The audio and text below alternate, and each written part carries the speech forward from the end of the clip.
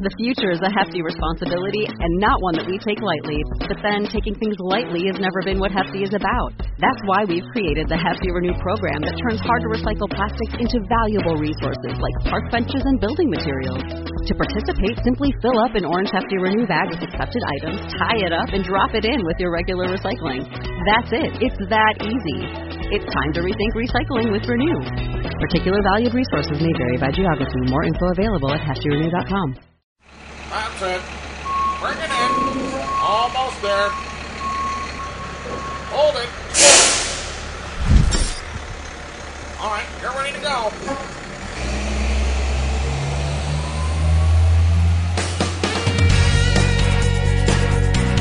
Hope you got a permit. We've just hooked you up with a big load of midweek XJ Talk Show. So whenever you're ready. Whenever you're ready.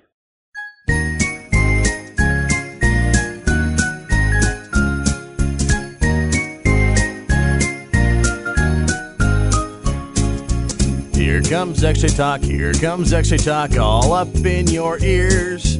Tony and Josh giving you lots of goods all throughout the year. Talk about jerkies and Jeeps and stuff and probably some other things too. So 'tis the season, this is the reason we're bringing this to you. Here comes XJ Talk, here comes XJ Talk, all up in your ears.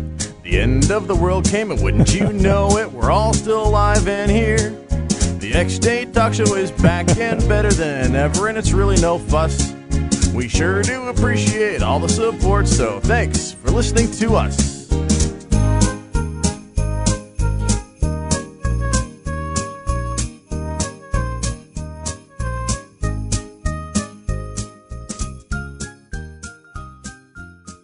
And we have Josh, Northwest 99XJ or NW99XJ, as you've probably seen on xjtalk.com.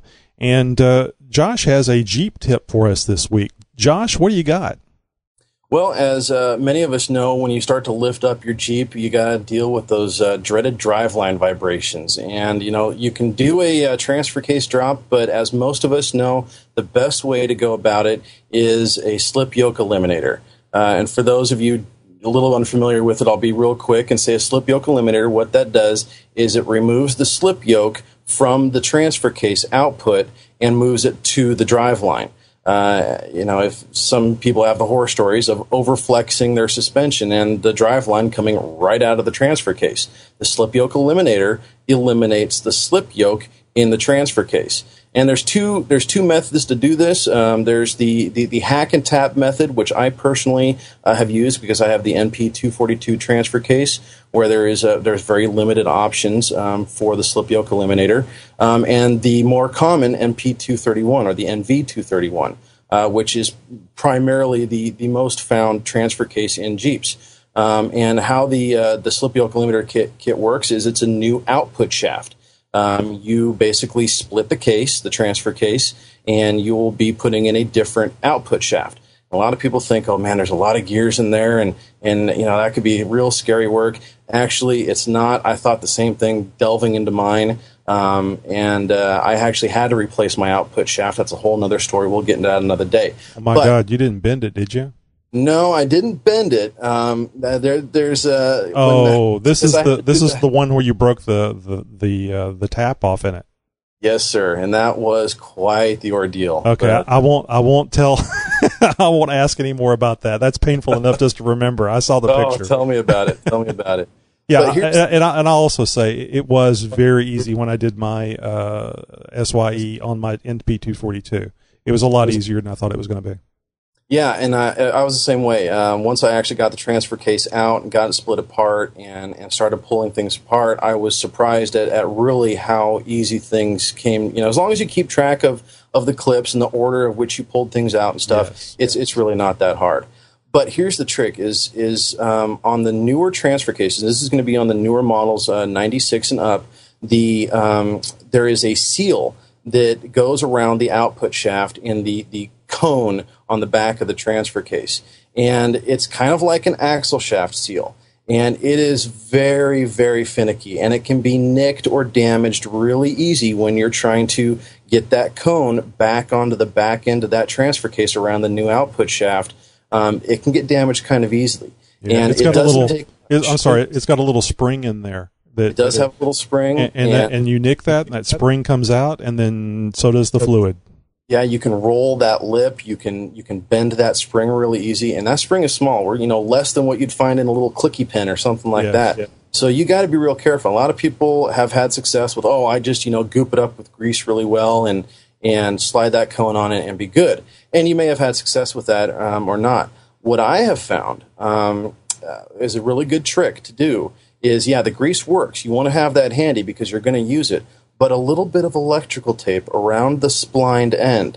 And you want to make sure that you start from the inside of the shaft, working your way to the outside, wrapping some electrical tape around those splines all the way out to the tip.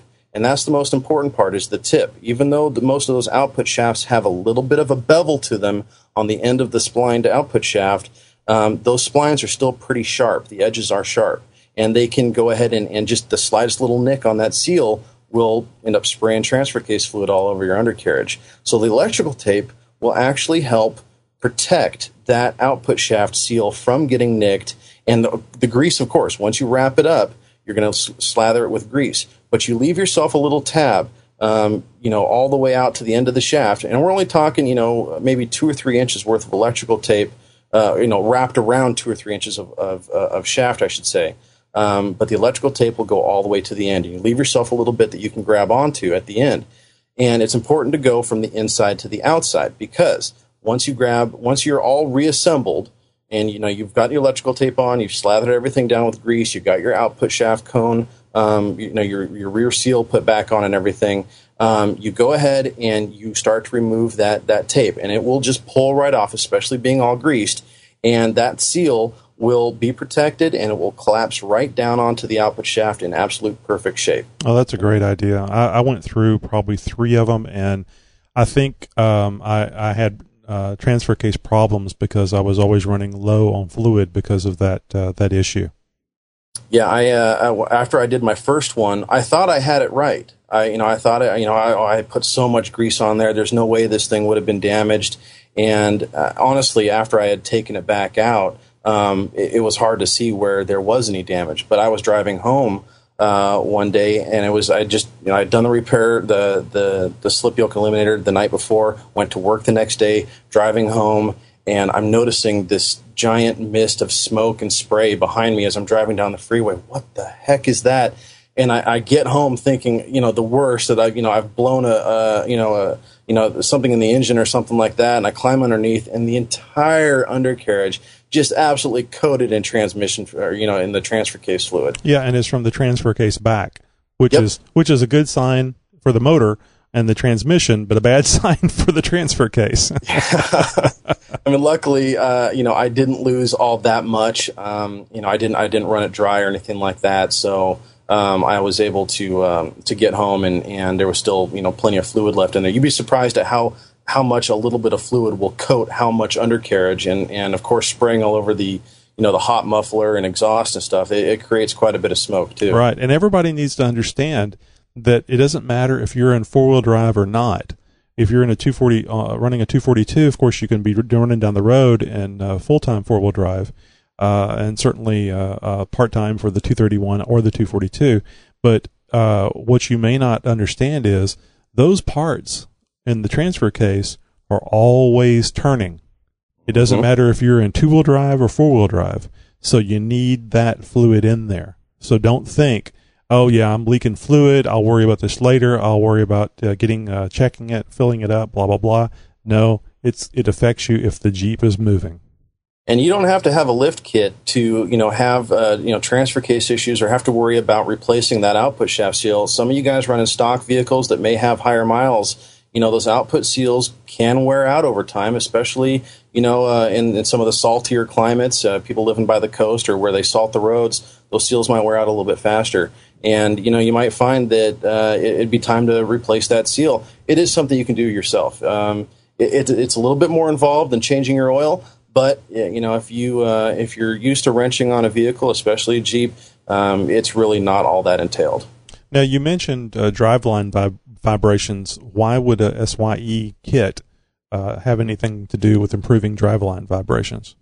Well, as some of you may know, the stock driveline, it's not set up for high angles, and so when you start lifting the vehicle up, you're increasing the driveline angle in relation to the pinion at the rear axle, and of course where that driveline meets the output shaft of the transfer case.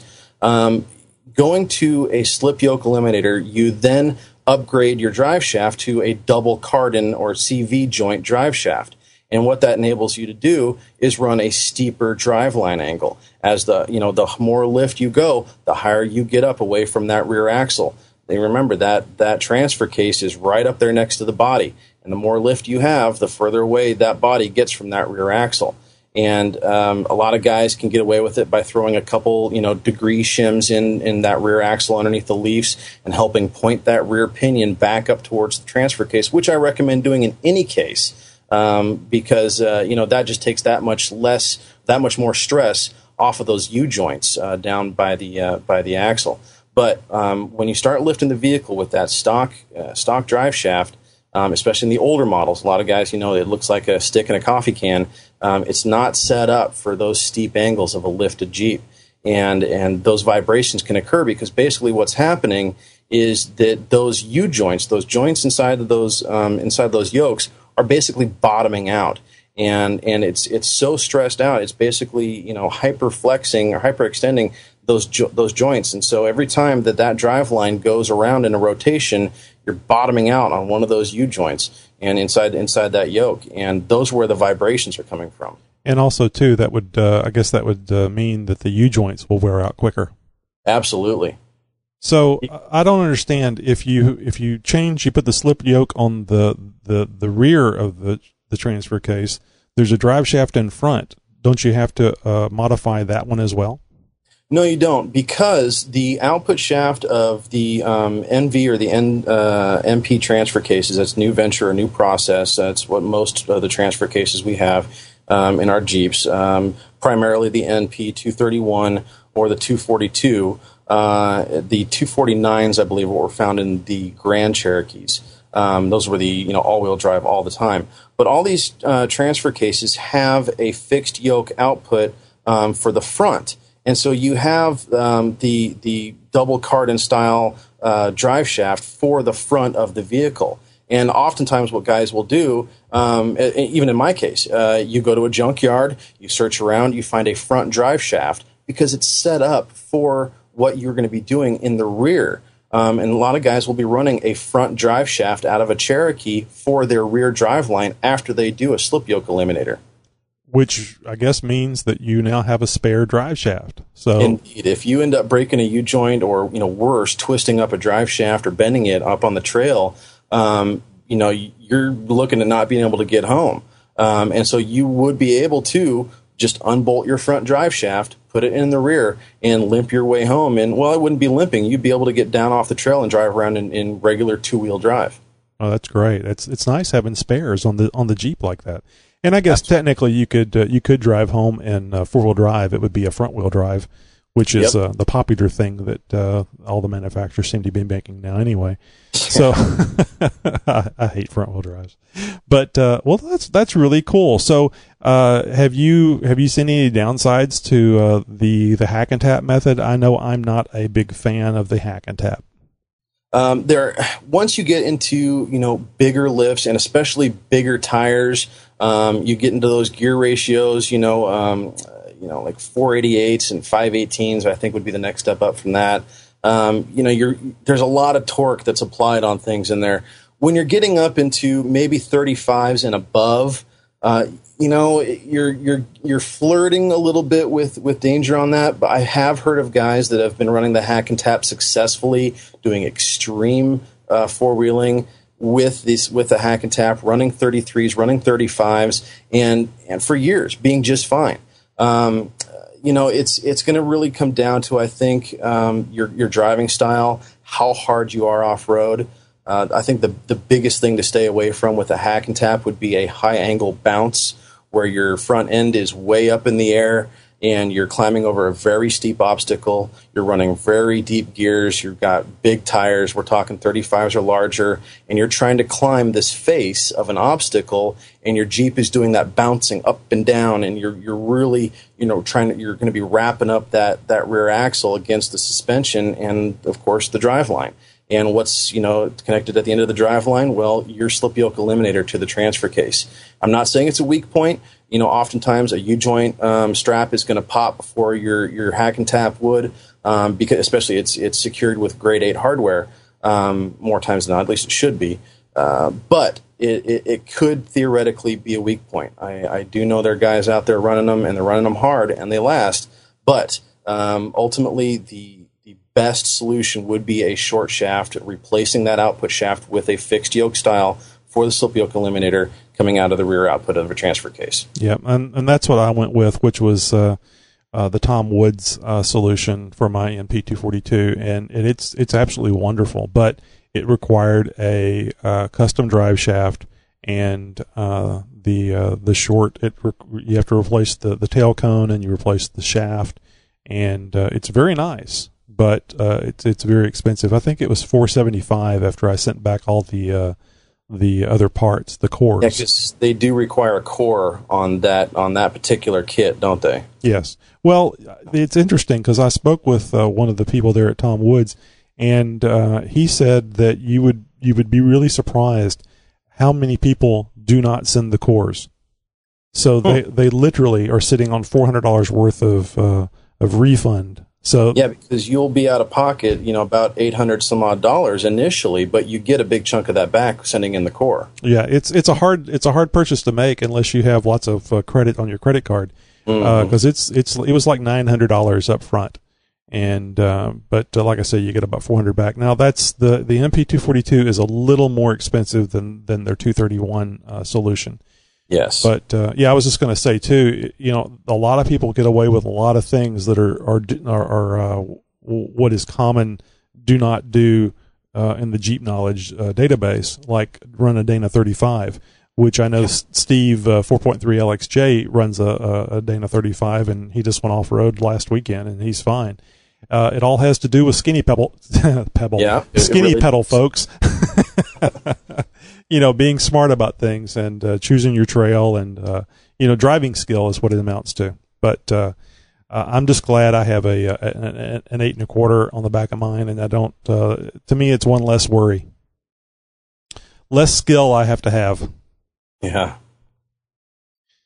So anyway, it sounds like an SYE is a good idea, and I was asking that question about the front because I know some people would that aren't knowledgeable in the area would say, okay, well that's fine. I got the front taken care of. What do I do? I mean, I've got the rear end taken care of. What do I do about the front? I personally don't fully understand why they went to the time and expense of doing the slip yoke being inside the drive shaft on the front, and they didn't do the same thing in the damn back. Yeah, it makes no sense at all. I mean, you're already doing it on the front. The technology's there. It's obviously proven. Why not do it in the rear? And I just don't understand. It had to have been 59 cent savings on the line or something. That's what it was. I'm sure if we got right down to the meat of the matter, that it would make plenty of sense is the reason why they did it. But to somebody that is lifting the Jeep and taking it off road, it would have just been so nice if they have just done the back drive shaft just like they did the front. And one other thing that you didn't mention is the really nice thing is that if you do break something in the rear, the drive shaft, anything that disables the drive line from the transfer case back to the axle, you can take that drive shaft out and you don't have to worry about leaking fluid because that's right. You got that yoke on there just like you have on the front of your transfer case, and it will be perfectly fine. It'll just spin while you're driving along, and it's not going to be spraying out transfer case fluid. So it's a wonderful. Yeah, because the stock setup, it does. I mean, the stock setup makes it so that the output shaft is essentially hollow, going right into the transfer case, and your drive line slides in and out of that, and you lose that drive line stock. with no slip yoke eliminator, you're on the trail, you're going to be leaking fluid all day long. And that's not only bad for the engine, but it's also, or bad for the transfer case rather, it's also bad for the environment. You don't need to be spilling fluids out on the trails. Yep. So with the slip yoke eliminator, it seals that transfer case up button tight. And worst case scenario, you do break a drive shaft, you're not going to be stranded and you're not going to be leaking fluids. Right. And even if you're not a big environmentalist, I'm not big on the environment, but I am big on them closing trails. Yes. Yes. So keep that in mind, that even if you don't think, oh, what do I care? Well, if they close the trail and you can't go out there and play, then maybe you would. Yeah, I'm not what you'd call a huge environmentalist either, but I like having the trails open, and the more that we can do as a community, as Jeep owners, to keep those trails open, the better. And if that means making sure we're not spilling fluids on the trail, then so be it. Yeah, I have no problem with people with tree huggers, but I remember I took a poop in the woods one time and had to lean against the tree, and I had a rash for a good 3 weeks. So I don't know how they do it. Well, Josh, thanks a lot for this week's Jeep tip. Absolutely. Thanks, Tony. So whenever you're ready. Whenever you're ready. Son of a bitch. Jeep tips. Well, this Jeep tip this week is going to be about your cooling system. We've covered thermostats. We've covered engine cooling. And I think it's kind of important to mention about the dreaded lower radiator hose. I had on my 98, I had it go out on me. I think that was the first hose that went out on me, and I'm sure that's because that's where the main force from the water pump is forcing the water out of the water pump and down into that lower hose into the bottom of the radiator and then back up through the top radiator.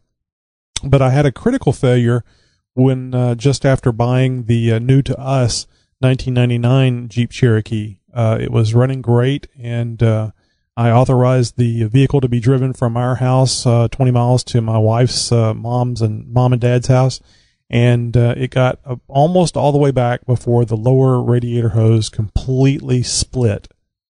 So certainly before you do any long trips, and if you, like I did, purchased a 99 Cherokee, or any Cherokee for that matter, with 140,000 miles on it, you don't know when that hose has been changed. And, they're not that expensive, so change both upper and lower anytime you buy a used vehicle, and certainly before you go on a long trip. Obviously, if you changed it 2 or 3 months ago, then it may not be relevant to changing it, but it doesn't hurt. It's cheap insurance. And if you must, you can always take a couple extra hoses. You can save your old hoses if they're in decent shape, and carry them with you. Just a screwdriver to, if you've got the stainless steel bands, which I recommend, that would be easy to take it off and on. Then the only thing you'd have to worry about is water, getting the water back into it. Because when you take that lower hose off, most of the water is going to come out of the engine block, at least enough for where it's not going to be able to cool it properly. So you could always carry you a couple of old, I guess you could buy the new stuff, the new antifreeze, especially the 50/50 stuff, and carry that with you. It would be sealed and probably wouldn't leak in the back of your Jeep. At any rate, the other thing I want to talk about is flushing your system. Now, your cooling system. I personally have never bought one of those cooling systems where you split one of the heater hoses and tie in your water hose into that and actually flush the system. And I have heard or read horror stories about people losing their heater core because it's forced too much water through there, too much pressure, and it will, or even the chemicals that are used on those kits can take a heater core that's marginal and cause it to start leaking. Of course, it may already be leaking and you're just not aware of it. It may be leaking so slightly. So you got to be really careful with those type deals. And actually, it's a good idea to get in a habit of every year going through and cleaning out your coolant system. I know that whenever I bought my 98 new, that it was only about 2 years old, and it was red, brown, muddy water. And I should have taken care of it. I just assumed that it was new, and that must be something new that they're doing with the cooling. And perhaps the coolant that came from the factory was a reddish color. I don't know. But after I had some major cooling issues with the system, I did get the water hose out, and I would run the water hose through the radiator. I ran the water easily, just not fully inserting the hose into the heater hose, taking the heater hose off and running water through it. I took both heater hoses off so it would actually circle through the heater core, and I got some pretty good junk out of that. But anyway, I would run it through, fill it up, run it a little bit, and not really enough to get it hot, and then drop that lower hose and let all the nasty, muddy, red water come out of it. And I'd button it back up, fill it back up, button it back up, and drive it for a couple of weeks, and then do it again. It took about 3 goes to get nice, clear water in the coolant system, and it's been that way for years now. And then, of course, you add. I didn't add. It was around the summertime, or here in the Houston area, it never gets that cold, so I never have to worry about the antifreeze that much. So I ran just pure water in it, and after I got it all clean the way I liked it, then I added the antifreeze to it. So take care of your cooling system. Don't assume that the factory is going to have taken care of everything for you and it's going to be fine. I would have a look at my cooling at least once a year, and it's not a bad idea to clean it out and put in new antifreeze at least every couple of years, maybe sooner. And now for a disclaimer. Jeep Tips is for entertainment purposes only. If you choose to follow these tips, man up and take the responsibility for your own actions. If you cannot, or you feel that working on your Jeep is beyond your abilities, seek the help or advice of a trained certified mechanic. My favorite site is XJ Talk. XJTalk.com. It's where you go when you're not off-road. Have you heard about the 2018 study that showed half of prenatal vitamins tested had unacceptable levels of heavy metals? No? Well, now you have. I'm Kat, mother of 3 and founder of Ritual, the company making traceability the new standard in the supplement industry. I remember staring at my prenatal vitamins and finding all these things I was trying to avoid. High amounts of heavy metals, synthetic colorants, and unnecessary ingredients. So, at 4 months pregnant, I quit my job and started Ritual because I believe that all women deserve to know what they're putting in their bodies and why.